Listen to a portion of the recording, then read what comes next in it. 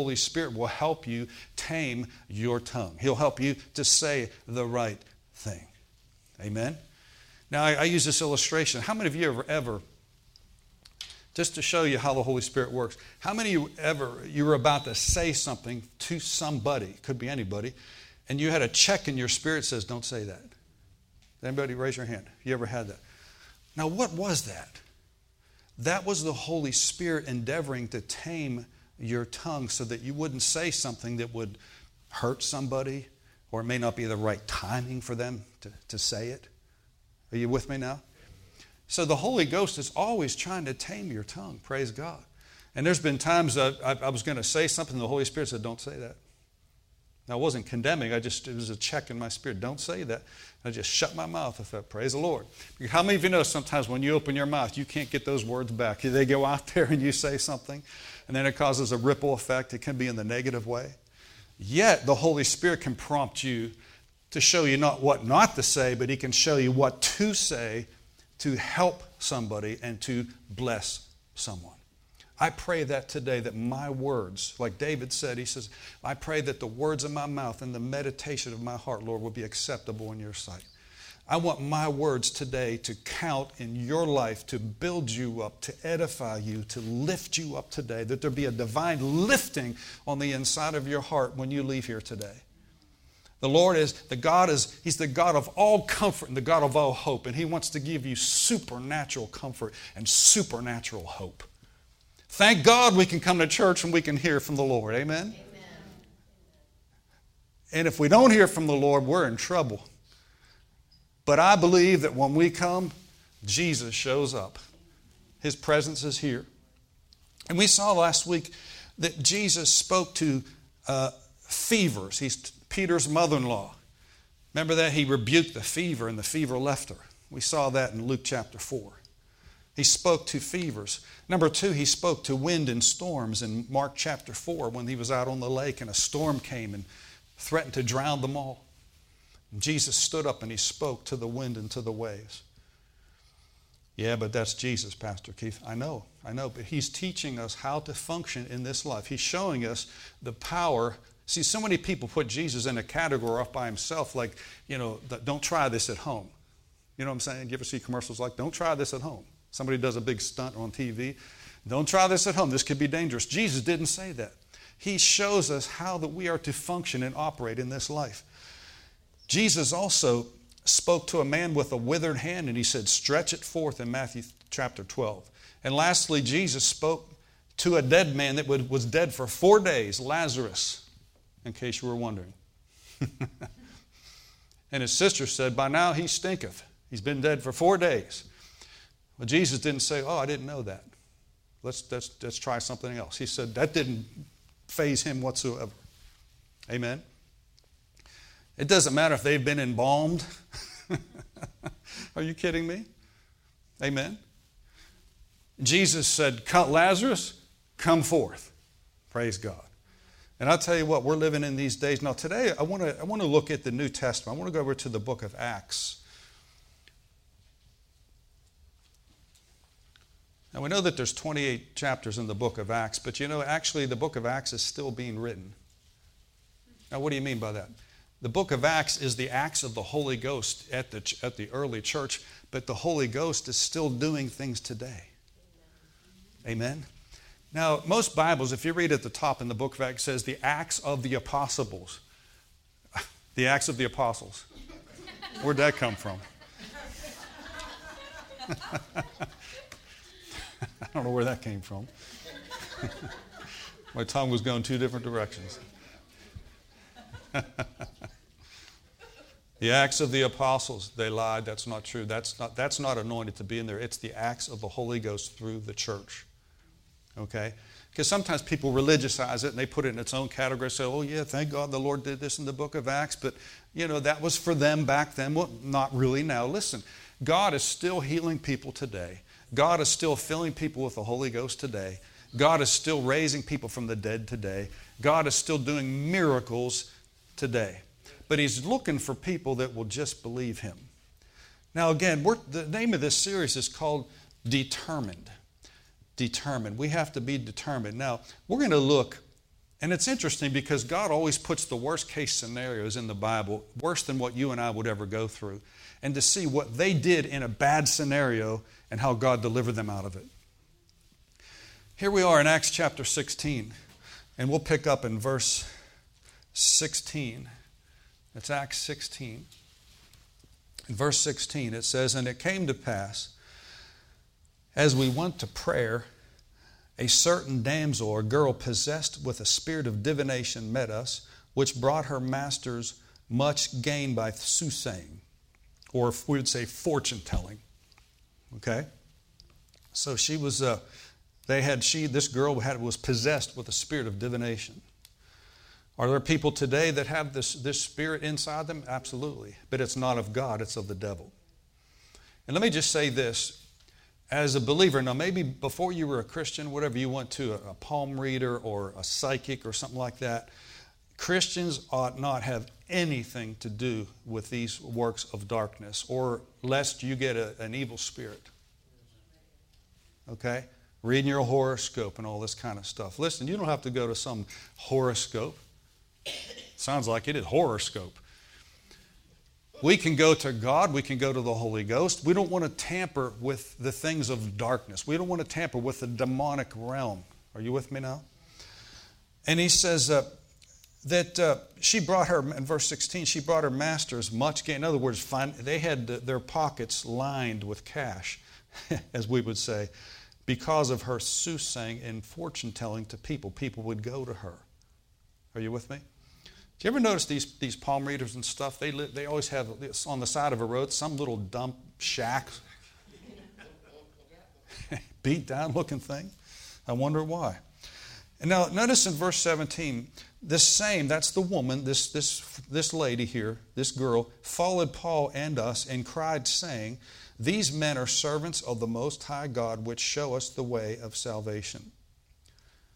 Now notice that here's a girl that's possessed with a spirit, an evil spirit, okay, with a demon. She's possessed. And yet she's following Paul everywhere he goes. And she cries out and said, "These are servants of the Most High God, which show us the way of salvation." Now let me ask you a question. What she said, was it true?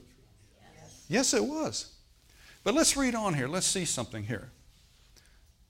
It's not so much what someone says, it's the spirit that's behind it. Okay? And it says, "The same followed Paul cried, saying," verse 17, "These men are servants of the Most High God, which shows the way of salvation." In other words, she's making announcements, blowing the trumpet. And verse 18, "Thus she did many days." So this didn't just happen for a couple of days. This went on and on.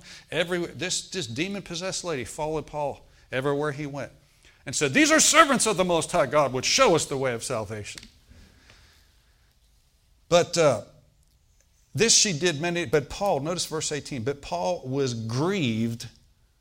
He was grieved in his spirit, and he turned and said to the spirit, "I command thee in the name of Jesus Christ, come out of her." And he came out, that's the devil, came out of her that same hour. All right? Now, someone said, "Well, why didn't Paul deal with this earlier in his ministry?" Well, he's no different than you and I. You know, some things you just let drag on a little bit, and then you begin to realize, you check up inside here, said, something's wrong here. There's a wrong spirit that's being communicated. Have you ever been around somebody before that had the wrong spirit? And you're like, man, they might be saved and born again, but there's just something not right. You know what I'm saying? Because Christians can yield to the devil too. We've all done it. Okay? We don't have to, but we can sometimes. But see, Paul was grieved in his spirit, and he said finally, and I believe he had discerning of spirits at this point, and when he saw, I believe he looked and he saw the spirit that was behind this woman. What's discerning of spirits? That's one of the operations of the gifts of the Spirit in 1 Corinthians chapter 12. And it's discerning. It's able to see into the realm of the Spirit, whether it's the demonical realm or angelic realm or the God realm, to be able to help someone and to get them set free. Now, Paul turned to this. He said to the spirit that was behind this woman, he says, "I command you to come out of her." And it says he came out the same hour.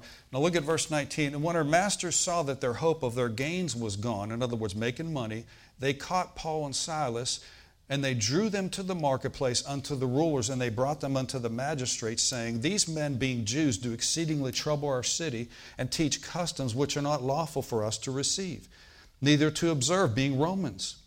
Now they're starting to lie about them, right? In verse 22, and the multitude rose up together against them. Isn't it amazing how they started spreading lies and they all believed it? They all rose up, said, yeah, that's right. Okay?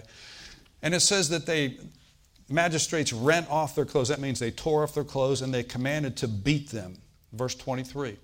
And when they had laid many stripes upon them, they cast them into the inner prison, into the prison, charging the jailer to keep them safely. So here you have Paul and Silas that do a good thing, and they had resistance, they had opposition. You would think people would be happy, right? He just cast the devil out of this girl, now she's free. Praise the Lord. Now she can't tell any more fortunes because the spirit, the demon spirit that was in her was given her. It was a familiar spirit. What's the difference? The Bible talks about a familiar spirit. See, a familiar spirit, they're in the earth, they're familiar with people. They're familiar with you. Okay? And when people start operating in a familiar spirit, that's when they start saying, here's your social security number. God's not doing that. The devil says, you think it's God. People say, you have X amount of money in your wallet right now. God's not going to do that. That's a familiar spirit. Are you with me now? Are you with me? So, she was operating under this spirit. And when her masters that were making a lot of money off of her realized that once the devil's cast out of her, there goes their pocketbook, there goes their money. So what they do is they start to lie about Paul and Silas. And they spread lies and they drug them into the marketplace, the grocery store, if you will. They said, these guys are like this, they're doing this, and it was all lies. It was all lies. Amen? Fake news. Are you with me now? It's no different today. Fake news. Not true. Praise the Lord. And it says in verse 23, and when they had laid many stripes, in other words, they beat them with a cat of nine tails, and they cast them into prison, charging the jailer to keep them safely. And now look at verse 24. Who, having received such a charge, thrust them into the inner prison and made their feet fast in the stocks. Verse 24. Now let's stop there for a minute. So here we are. You got Paul and Silas doing a good thing, and the devil says, we got to do something about this. So they dragged them in there. They beat them, laid many stripes on them. Not only that, they put them into these are rat-infested prisons. These were not like our prisons today that have televisions and telephones and everything's nice. We're talking germ-infested, nastiest place. Okay? And not only were their backs bleeding, they put their hands and their feet in those stocks. They couldn't move their arms and they couldn't move their legs. They're in the inner prison. They're in the worst part of the prison, the inner prison. Are you with me now? They're in the worst part of the prison. Now notice that they bound their hands and they bound their feet, but they couldn't bind their mouth. Because their mouth is what got them out of this situation. See, our mouths can get us in problems or can get us out of problems. And I want to show you something here. We're going to use this as not just a history lesson to look back in Acts 16 to see what happened here. We're going to see how can we apply what they did to our situations today, and God will bring us out, whatever situation that we're in. Amen. Now, you may not be literally beat by someone or thrown into a literal prison with your hands and feet, but you might have situations in your family, you might have situations in your life. But the principle of God will work in any of these situations here. Look at verse 25. Now, they're in prison, their backs are bleeding, they're in a bad place, right? There's no lights in there. We'll prove that out here in verse 25. And at midnight, say midnight. Now, at midnight's what we consider the darkest hour. This was a literal midnight, but when you go through a test or a trial, it can be a midnight hour for you. I don't care if it's 3 o'clock in the afternoon. Verse 25, and at midnight, Paul and Silas griped and complained. Now, that's the devil's translation, right? What does it say? At midnight, Paul and Silas what? They prayed and? All right, notice they did two things here. They prayed and they sang praises unto the Lord, and the prisoners heard them. Amen? Pastor, I believe that, I may not be outwardly expressing my thanks and praise to God. I praise God in my heart. Well, the Bible says out of the abundance of the heart, the mouth speaks. If you have a praise in your heart, it's going to come out of your mouth. That we shouldn't be ashamed to praise God, especially in church. My God, we come to church, we got to lift our voices, sing, shout, amen, worship God. Well, I'm not used to that, Pastor Keith. Well, you can get used to it. Amen. You can do it. I said, you can do it. And it says at midnight, they did two things. They prayed, and number two, they sang praises to God. Now listen, you would think that they're doing this in a church service somewhere, right? They prayed, they're singing praises, they must be in church. No, quite the contrary, they're in prison. And not only are they in prison, they've been beat, their backs are bleeding, their hands and feet are in the stocks. But notice it says, at midnight, Paul and Silas prayed and sang praises to God, and the prisoners heard them. Now, probably, more than likely, in a prison like that, now Paul and Silas were not in jail for selling drugs. They were put in jail for preaching the gospel, for a righteous cause. And the devil said, we're going to do something about this. So they're in jail. They know that. They're in jail not because of a robbery or thievery or anything like that. They're in jail because of doing a good deed. Now someone said, Paul and Silas were in jail, but they didn't let the jail get in them. When they were in prison, they didn't say, oh, we're just so... Paul, do you see what mess we're in right now? Silas leans over to Paul and says, can you see the big mess? Look at what we did for doing a good deed. Can you believe it? I'm convinced if they lived long enough, they'd still be in prison today. But they did something. And again, this is a very dire situation. None of us have ever been in this kind of, where our backs are up against the wall like this. Sometimes Christians will get whipped because the red light stays too long. They lose their peace and lose their joy. Like, come on, what's wrong with this light? Man, that's nothing compared to what these guys went through. Okay? They didn't gripe and complain. And I'll show you why they did this. There's a revelation. See, there can be no dedication without a revelation. You can go to church and get rededicated till your rededicator wears out. There can be no rededication without a revelation. When you understand what you do and what's behind that, you have no problem doing that. The reason believers sometimes get frustrated and complain about the Word is because they don't have a revelation of it. But when you have a revelation of how giving works and how faith works and how sowing good seed of loving people and praying for those that persecute you, when you understand the revelation of that, God's trying to get something to you. He's not trying to get something away from you. Amen?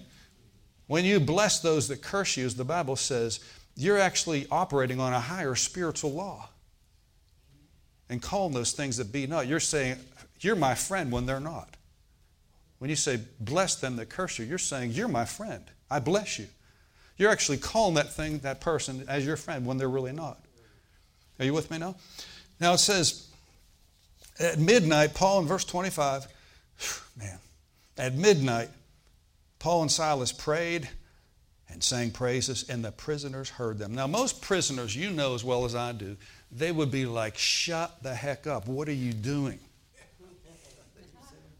You know, yeah. Dropping four-letter words and stuff, If they were around back then, I don't know. They had words back then that we probably don't even know about. Okay? And, but you know what? They weren't intimidated by what the people thought.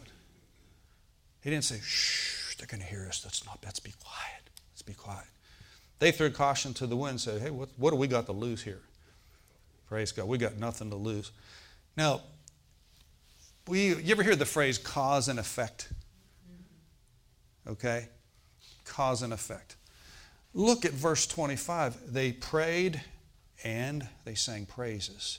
Now, they did this while their hands were in the stocks, while their feet are in the stocks, while they're bleeding, while there's no light, they're in a dark prison, dungeon basically is what it is.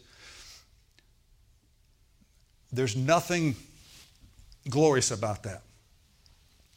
But then in verse 26, and suddenly, say suddenly. Now notice that verse 26 comes after verse 25. It's a great revelation, isn't it? A lot of people want verse 26 to happen, but they haven't done what verse 25 says. Have you prayed and sang praises to God while you're still in that bondage? While you still feel like you're in prison? While you're still having that pain and that sickness in your body? These are all principles here that we're talking about here. It says, suddenly there was a great earthquake. Now, I believe an angel came down and shook that prison. It said there was a great earthquake, and the foundation of the prisons were shaken, and immediately all the doors were opened, and everyone's bands were loosed. Now, wait a minute. This is a prison that has other prisoners in there.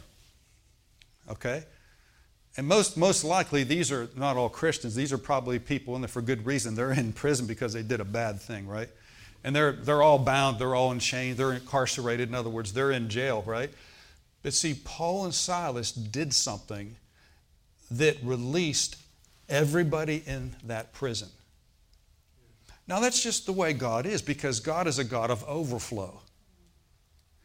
And when Jesus rebuked the wind and the waves in the Gospel of Mark, the Bible says, there was a great storm that came against them. But the Bible says there were other little ships with him. And don't you know that when Jesus spoke and said, peace, be still, not only did that storm stop for Jesus and his disciples, but the other little boats that were with him, they got the same effect. Are you with me? And the carryover effect. And so we see this right here in the book of Acts. There's other prisoners. You would have thought that God would just set Paul and Silas free, right? Because they're the ones that are singing. They're the ones that are praying and praising God, right? You would think, right, that God would say, okay, you guys have done this. We're going to set you free. But the Bible says that look at that. Verse 26, suddenly there's a great earthquake. The foundation of the prisons were shaken, and immediately all the doors were opened, and everyone, say everyone, everyone's bands were loosed. So I don't know how many were in there. Maybe let's just say there was 50 for the sake of argument. Let's say there was 50 people in there. Well, 2 out of 50, so that leaves what? 48 prisoners that are in there, other than Paul and Silas. All their chains fell off of them. They were set free. They were set free. All because of their obedience to do what God instructed them to do. I noticed this, that every time you're in a dark place in your life, the Holy Spirit will give you instructions. He'll tell you what to do to get out of that mess. Yes, He will. He'll tell you what to do.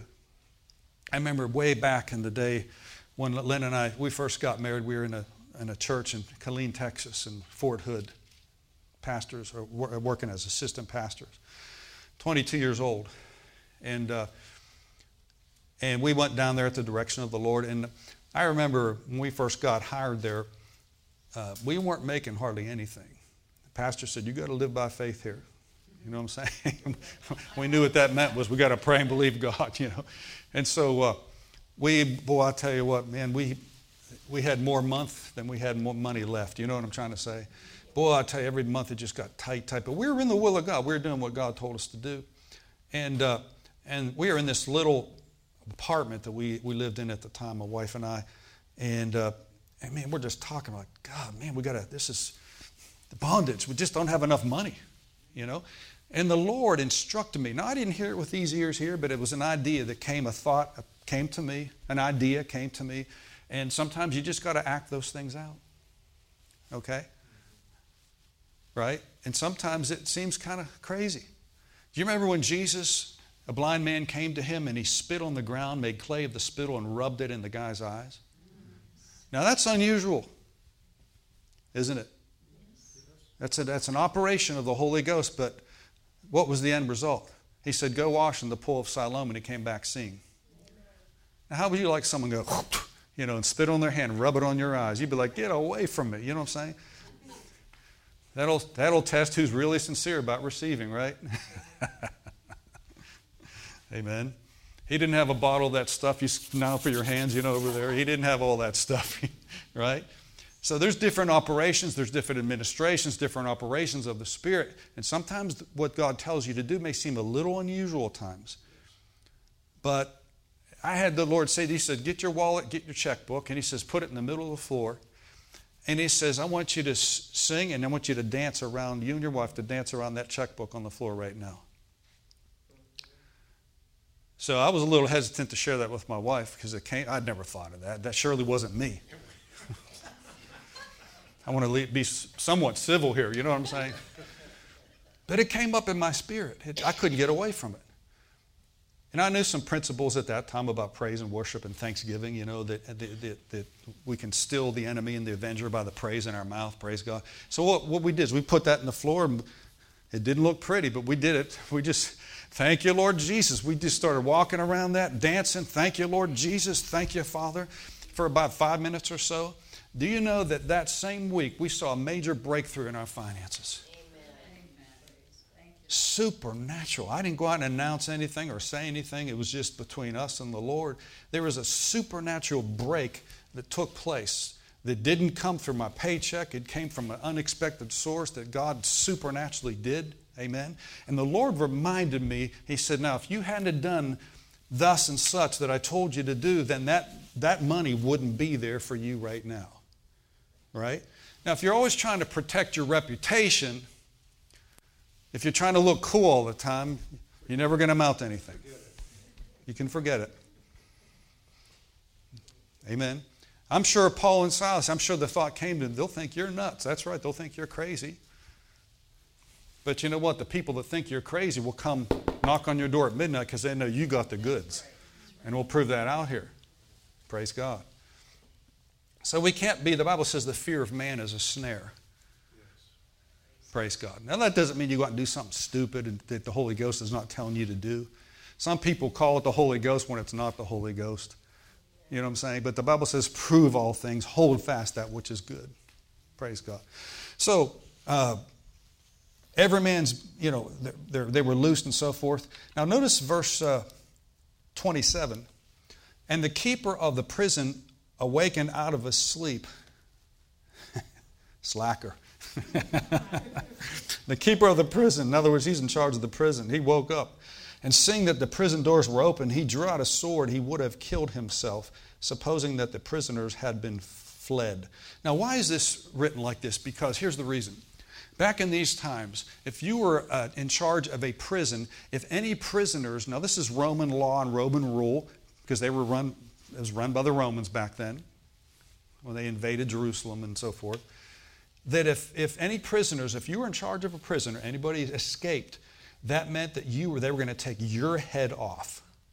In other words, they were going to kill you for not doing your job correctly. So in other words, when he woke up, he said, oh my God, this is the worst nightmare of my life. The doors are open, all the prisoners are going to leave, And he was going to kill himself with his sword. But notice what happened. Verse 28, but Paul cried with a loud voice, saying, do yourself no harm, we're all here. Now, folks, that's a miracle right there. How many prisons do you know today that if the doors magically opened up and the windows the bars just disappeared, do you think they'd be sitting there saying, they'd be hightailing out of there, baby. Here's another miracle. The glory of God was on that prison. It came down on that prison to the point where those prisoners didn't even want to leave. They didn't even want to leave because the presence of God, the glory of God came on that prison. And but they wanted that more than anything else. But he says, do yourself, verse 28, he cried with a loud voice. He said, don't do yourself any harm. We're all here. Then he called for a light. See, it was dark there. And it sprang in and came trembling. This is the prisoner, the head of the prison. He fell down before Paul and Silas, and he brought them out. And he said, sirs, what must I do to be saved? Now, who's saying this? The head of the prison. There had to be such a move of God in this prison that the head of the prison said, What can I do to be saved? Folks, I believe we're coming into the days of these types of conversions are going to take place, where people are going to run to us and say, what is it about you? I need to have what you have. And they'll know that God is in you of a truth, the Bible says. See, God wants the Spirit of God to be strong on the inside of us. Like the apostle, John the Baptist said, I must decrease that He might increase. Oh, pray that'll be our heart. Lord, I want to decrease so that You might increase on the inside of me. Oh, that people would see Jesus inside of me. People would see the love of God through me, so that to the end that they might come to know Jesus Christ. Amen. He said, verse 30, sirs, what can I do to be saved? Verse 31, he said, believe on the Lord Jesus Christ, and thou shalt be saved, and with all thy house. See, God's after households, right? Amen. And they spake unto him, here's Paul and Silas, they spake unto the head of the prisoner the word of the Lord, and all that were in his house. Now notice this, here's the prisoner, the head of the prison said, he took them the same hour that night, washed their stripes, and was baptized, all of this straightway. And when they had brought them out into his house, he set meat, or in other words, food before them, and rejoiced, believing in God with all of his house. Who is this? The head of the prison. Do you believe that's a miracle? Amen. That's a miracle. Now, most Bible scholars believe, just from their research, that the prison guard right here, the guy that ran this prison, became the first pastor there. And then the people in the prison became their congregation. Why not? After what just took place. So the guy got saved, the prisoners got saved, and the power of God came down and shook that place. Just shook that place. Glory to God. All because of an action creates a cause and effect. Action causes a reaction. Hallelujah. And so we can create waves in a good way by doing what God tells us to do. Now, most people would reserve what they did to a church service. And we should sing and pray. We do that. We pray in church. We sing praises to God. Amen. But we shouldn't forget the revelation behind this, because no matter what you're facing in life, you may feel like your hands are in stocks. You might feel bound, like you can't do anything. You may feel like your feet are in their stocks, like you can't walk. You can't do anything with your hands. Amen. But there's one thing the devil can't bind, and that's your tongue. Now, notice they did two things with their tongue. They prayed. Number two, they sang praises. Right? Now, go to Psalms 100. Wrap this up this morning. In Psalms 119. In Psalms 119. Boy, where's our time go from us here? My goodness. In Psalms 119, verse 62, the psalmist David said this, at midnight I will rise and give thanks unto thee because of thy righteous judgments. Now that sounds like what we just read in Acts, right? At midnight, they did what? They prayed and they sang praises to God. Now it's interesting because as in the New Testament, as you read, oftentimes, more often than not, they're basing what they're doing or saying on an Old Testament scripture as it is written. Okay? Did you ever do that before? Did you ever see that? How there's a principle in the Old Testament, a scripture that like Jesus quoted scripture from the Old Testament. Out of Deuteronomy, he quoted scripture. And Paul would say, as it is written, and he would then quote a scripture. It was an Old Testament scripture, right? I believe they were well-versed. Paul was well-versed. Silas was well-versed in the Old Testament because that's the only book that they had back then. This is before the New Testament was written. And all of a sudden, the Lord will quicken a scripture. Do you know the Holy Ghost can quicken a scripture to you? You can be going along and you're facing. I tell you what the Lord is so faithful to do. Anytime I've ever faced any type of situation, I've noticed more often than not, a scripture will come floating up on the inside of me to my mind, a thought, a scripture, or something will come to my mind that will be pertinent to that situation that I'm in right now. Let me give you an example. When I was a teenager, I had 3 or 4 people, neighbors that I cut grass for, okay, as a youngster, as a teenager. And I was cutting in fact, the people, my neighbor right next to us, to the right of my house where I live, I was cutting their lawn one day. Now, I was a Christian. I just started going to church, and I was cutting their grass, and I ran into a big beehive. Now, I'm out there. It was one of the hot summer days. My shirt was off. I'm cutting grass, and I hit this bush with my lawnmower. I'm trying to cut around it, and I hit the bush, and I realized there's a hive in there, okay? And, you cannot run those things. You see in the cartoons, they run for a body of water. There's no water around them.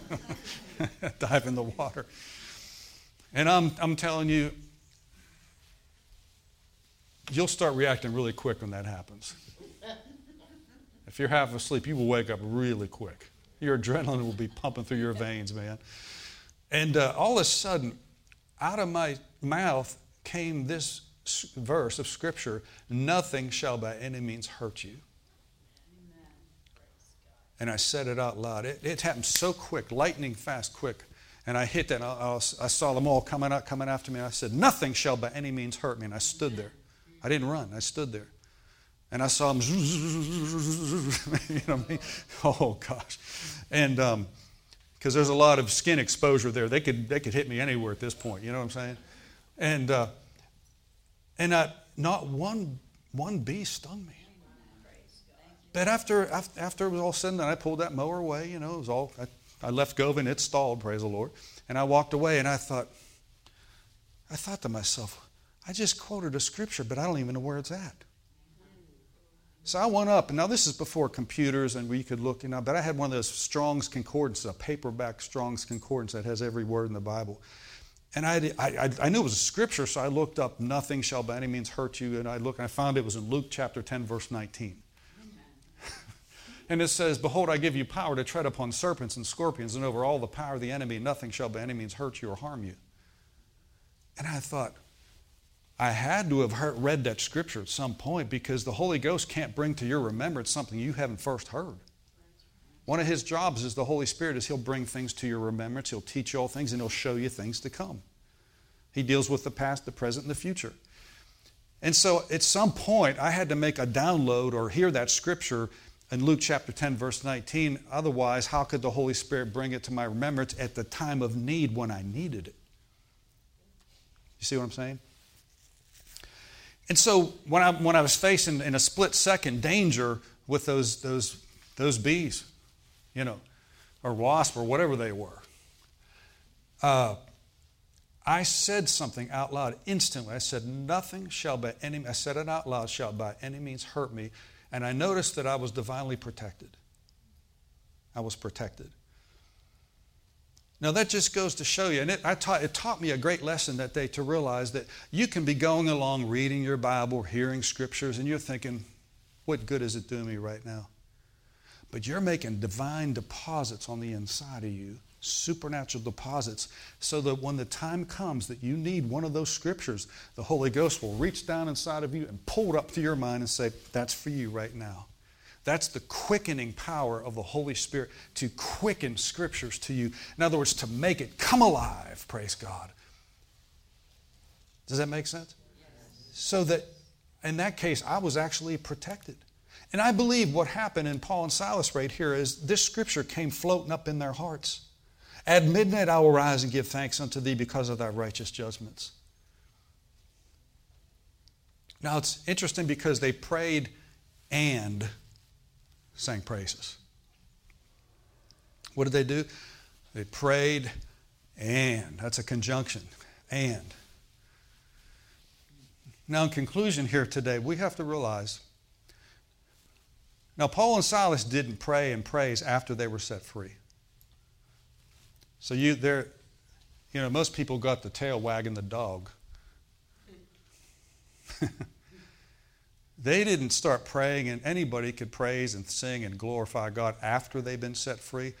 They did it while they're still bleeding. They did it while they're still, and their hands and feet are in the stocks. that's when they did the scriptural principles, which ultimately led them to their deliverance out of that mess. Now the keeper of the prison's now washing their stripes, and he's putting food before them. He'll make even your enemies to be at peace with you, the Bible says. When a man's ways please the Lord, he'll make even your enemies to be at peace with you. Now, they weren't intimidated by what other people thought. They didn't care. Hallelujah. Now, sometimes when you start praising God and so forth, you become a little self-conscious, let's just say. What are they going to think? Well, it doesn't matter what they think. It's what does God think? Praise God.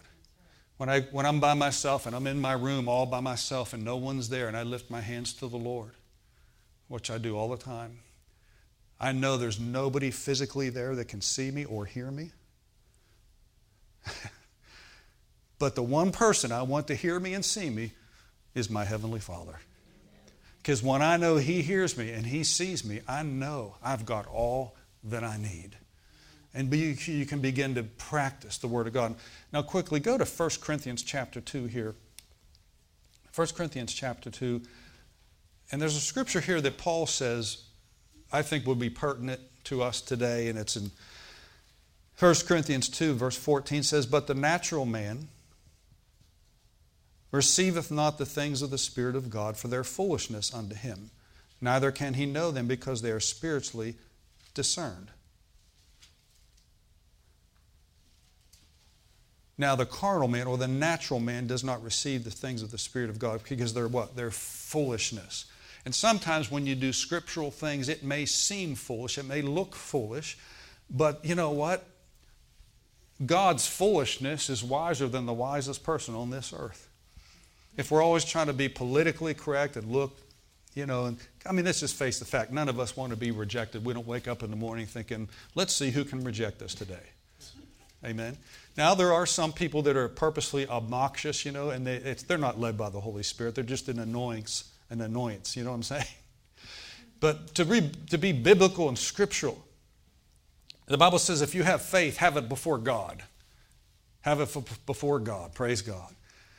And they began to pray. They began to sing praises. And God sent an angel down there and shook that prison so that everybody's bands were loosed and set free, which tells me this. When you pray and you praise while the chains are still on, while it looks like your family's still in bondage, when it looks like that sickness and disease is getting worse, when you're in chains, what do you do? Here's what it tells us to do. They prayed and they sang praises. Now, I don't think it was a sad praise like, oh God, oh Lord, help us, Some people think there's only a sad Holy Spirit.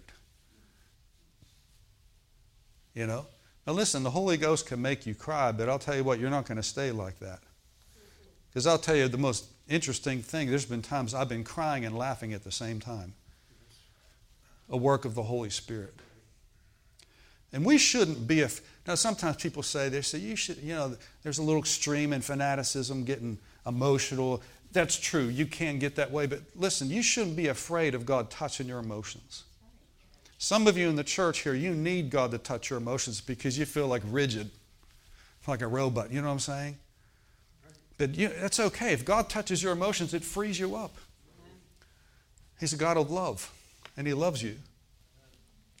And so the natural man doesn't receive some of these things, but the spiritual man can. Like I was telling you about that checkbook in the wallet, the Lord said, I want you to sing and dance around it. It didn't look real pretty. Nobody saw us. It was just us. But God saw it. In that same week, we saw a supernatural breakthrough. Not only have I seen God do a breakthrough like that for me, but I've seen many other times where I was in a bad situation, a physical infirmity or anything like that, where God said, now's the time to start singing and praising. The Lord will have you to sing and minister to Him at the most unusual times. Well, brother, I don't feel like singing. I don't feel like praising God right now. That's all the more reason to do it. Because only God knows what's going to happen when you do that. Glory to God. Now, in closing here, I'll just refer to this because of time. But in Joshua chapter 6, I'll just refer to this, but this is the story, the situation where Israel, and we'll close with this today. Here's a principle that we want to show. I didn't have time to get into this today, but in Joshua, God was bringing the Israelites into the promised land. The mantle of Moses' anointing is just being passed on to Joshua. Now Joshua is going to pick up where Moses left off. Now he's going to lead the Israelites into the promised land. Okay? The first city that God told them to take was Jericho. That's the very first city. It was a wicked city. Now, the only person that got spared on that city, in that city, was Rahab the harlot and her family, because she invited the spies of Israel into, and she kept them safe.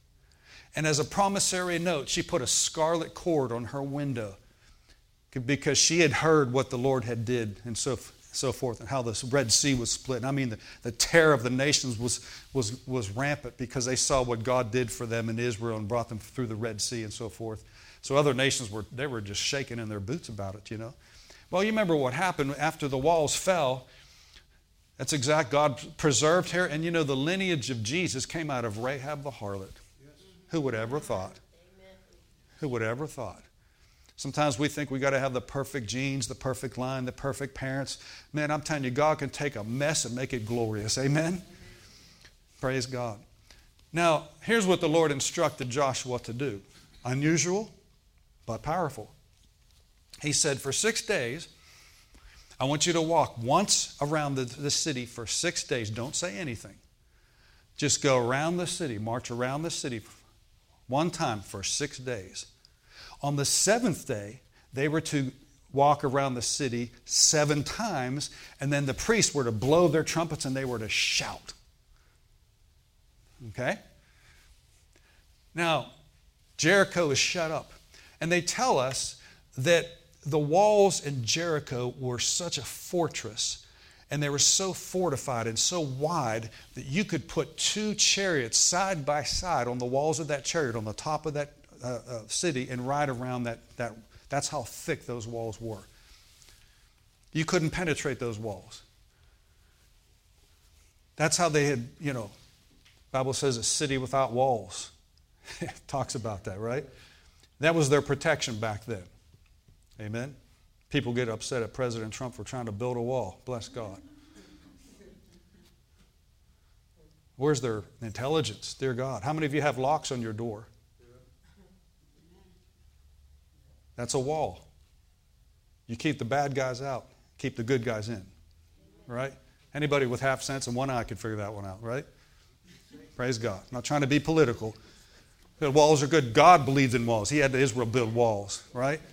So you got to have some walls. Okay? Keep the bad guys out, keep the good guys in. And if the good people are going to come in, then there's a process they go through, right? Praise God. Anybody can figure that one out. I don't get it.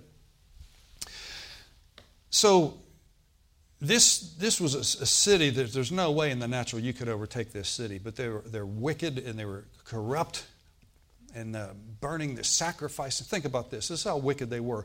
They would sacrifice their own children to their gods to appease them. Now that's pretty bad, don't you think? Taking their kids and sacrificing them to their God. And God said, I want you to go in and, He said, I want you to take all the silver and all the gold, and we'll take that and put that into the treasury of the Lord. Amen. He says, but destroy everything else. That's the love of God right there. Destroy everything else. Praise God. And so, this is unusual instructions. Now, every day for 6 days, they'd go around the city. I don't know how long it took them, but they marched around all of Israel. A couple million Jews walked around the city. 6 days. And God said, don't say a word. Don't open your mouth. But on the 7th day, I want you to go around 7 times around the city. 7 times in one day.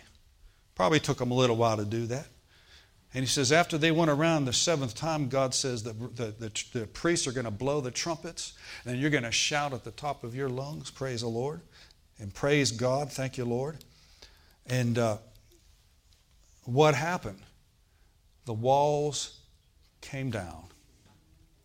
Now, archaeology actually has discovered this city. And you know, they didn't actually go like this.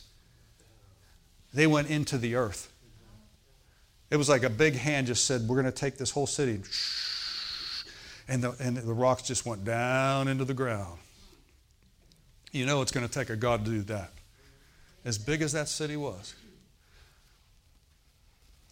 And again, here we see the principle in the Word of God of singing, praising, shouting, glorifying God when the walls were still up. When the walls were still up. I remember there's a couple of healing services I was watching online, some ministers that I like. And this one guy, this has a healing ministry, and he walked up, several times I've seen this happen, and he walked up to a lady that couldn't walk. She couldn't even walk. Or a guy that couldn't even walk. And he'd lay hands on her, release the healing power. They're still sitting there. He says, now get up and do something right now that you couldn't do.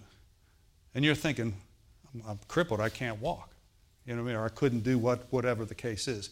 And he would say, do what you can do then. Just do it. Make an effort. And more often than not, I'd see that person get out of the chair and they're like, trying to hold on to people. And he would say, run in Jesus' name. And they're just kind of scooting along. And before you know it, they're running back to the sound booth and back. Healed by the power of God. Now the natural says, I'm not going to run until I'm healed. No, God says you run now and you'll be healed. Okay? See how God thinks? But the natural man wants to say, I want to wait till I feel something. I want to wait till I see something before I can believe it. No, God says you believe it in your heart first and then you have it. How would you act if you were healed? How would you act if you were rich instead of broke? How would you act if you're healthy? And you step out in faith and you begin to do it and you declare it. You see, any old dead fish can float downstream, I've heard it said, but it takes a live fish to swim upstream against the current. Salmon. That's the word I'm looking for.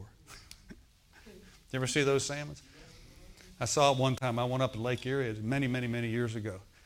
And the salmon were coming in and we had stopped by there to see a relative or something, and I had no idea what I was about to see. And there's these feeder streams that feed the lake. You know about that, Brother Dan. He's a fisherman. And I'm telling you, you could have reached down into the water and pulled those things up. You're not allowed to do that. But these big coho salmon are swimming upstream. They lay their eggs, and then that's it. They die. It's just the way it is, Glad I'm not a salmon. I never could figure out why it's spelled salmon. We call it, it's like possum. It's opossum. It's like, go figure. I know I'm getting off here. If you learned anything today, you learned that, right? A pastor said, opossum. But even in like Alaska and stuff, those salmon, they'll go upstream and bears are getting them and stuff like that. And they're jumping up on top of waterfalls. Any old dead fish can float downstream. There's no resistance. You go with the current, you go with the flow. But it takes a live one, my brother and sister, to go upstream when all the things are coming against you and resistance is coming against you. And you stand on the Word of God. See, there's great rewards that come for those in the body of Christ. Great rewards come to those that resist resistance. When the enemy's coming against your soul and you say, no, you don't, in Jesus' name. Amen? Now, I've had different symptoms come against my body, and as soon as I get that symptom, I say, oh, no, you don't. In the name of Jesus, I am redeemed from the curse of the law. I'm redeemed from sickness and disease. Now, I didn't know that for a long time as a Christian. I was never taught that. But when I found that out, and I began to realize, let the redeemed of the Lord say so, that the Lord hath redeemed us from the hand of the enemy, I started to resist. And sometimes you need to resist what God tells you to resist. You see, not everything's the plan and the will of God. I'll close here. And there are believers, there are Christians that think that everything that happens in life is the will of God, that you're just to say, God, you are in control. Folks, listen to me. God is not in control of everything. There's a bank being robbed right now. Someone's being murdered right now. If God was in control, that wouldn't be happening. Are you with me now? It's a dangerous, very dangerous doctrine to think God has everything in control. And I know you hear it. I've heard it from Christian artists say, God is in control. Listen, if God is in control, then why are people dying? Why are people being tortured? Why are people being kidnapped? Just something to think about, right? Well, Jesus said, pray that the will of God be done on earth as it is in heaven. There are certain things that are happening on the earth, and you and I need to know what to resist, and we need to know what to embrace. And if pain or sickness comes knocking at your door, you don't open your mouth and say, Lord, you have a purpose in this. No, he does. That's the devil trying to rob and to kill and to destroy you. John 10:10, Jesus said, the thief comes not but for to rob, to kill, and to destroy. I've come that you might have life and have it more abundantly. Amen. Thank you, Lord. Now, let me ask you this. If everything's the plan and the will of God for your life, when do you resist the devil? Because the Bible says resist the devil and he'll flee from you. Well, if we come from the mindset of God's in control, he's controlling everything, then you don't have to resist the devil because what's coming your way, that must be God's plan. No, it's not. It's not. Are you all with me this morning? This is so important because this is a very dangerous form of false doctrine that has swept across the body of Christ for a number of about 15 years, 15, 20 years right now. But smart people, which I'm talking to right now, smart people, we got smart people in this church. You ought to at least be happy when I say that. I didn't call you a dummy. Say, I'm smart through Jesus Christ. You see, when you believe what God's Word says, you're considered smart. So you need to know what to resist and you need to know what to embrace. And you don't want to embrace the curse. When the curse tries to come against you, you rise up on the inside of you, stand up on all fours, as they say, and you say, no, that's not coming to my house. I will not accept this in the name of Jesus. And I'll tell you, that sickness, that disease will melt like a snowball in the August sun when you stand up and you say, no, you don't. You're not coming my way. Now, the reason it becomes difficult sometimes for Christians to receive from God is they're not fully persuaded. They're not firmly convinced that it's God's will for them to have something good. How many of you have kids or grandkids in here? Okay, how many of you like to see things go well with them? I love my kids. But you know, God loves them more than I do. I love my children, my daughter, my son. Even my dog. It's in a different category, you know.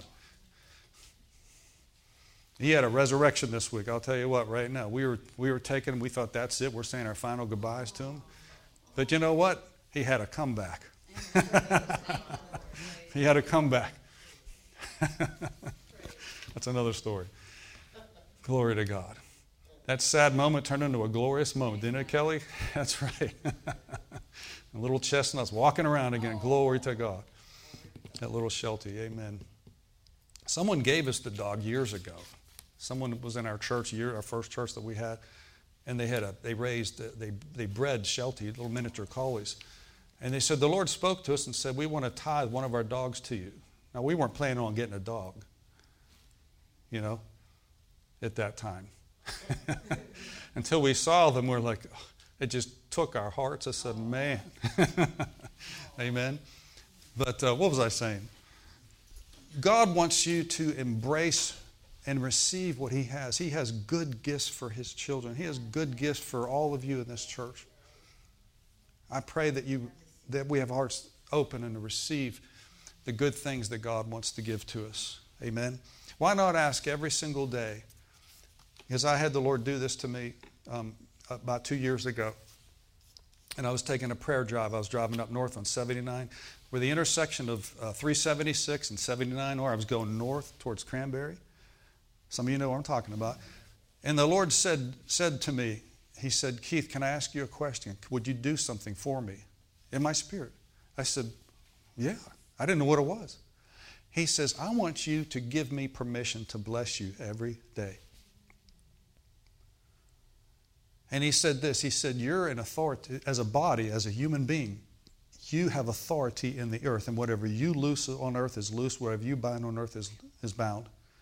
And you have the power and authority to bind or to loose. But he says, I want to give you things, but I need your permission to do that. And so I said, with tears in my eyes, I said, yes, sir. He said, Keith, he goes, I have everything. He goes, I have more than any human parent could ever have. I have more than enough. I own it all.